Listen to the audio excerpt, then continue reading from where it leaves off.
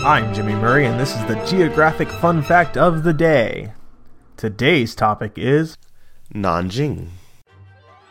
Nanjing is the capital of the Jiangsu province of the People's Republic of China, a sub-provincial city, a megacity, and the second largest city in the East China region.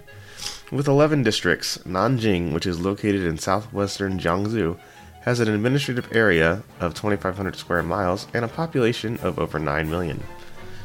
The city has a number of other names, and some historical names are now used as names of districts of the city.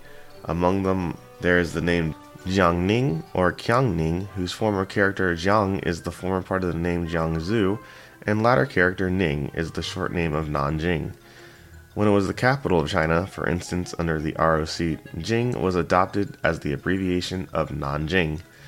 The city first became a Chinese national capital as early as the Jin Dynasty.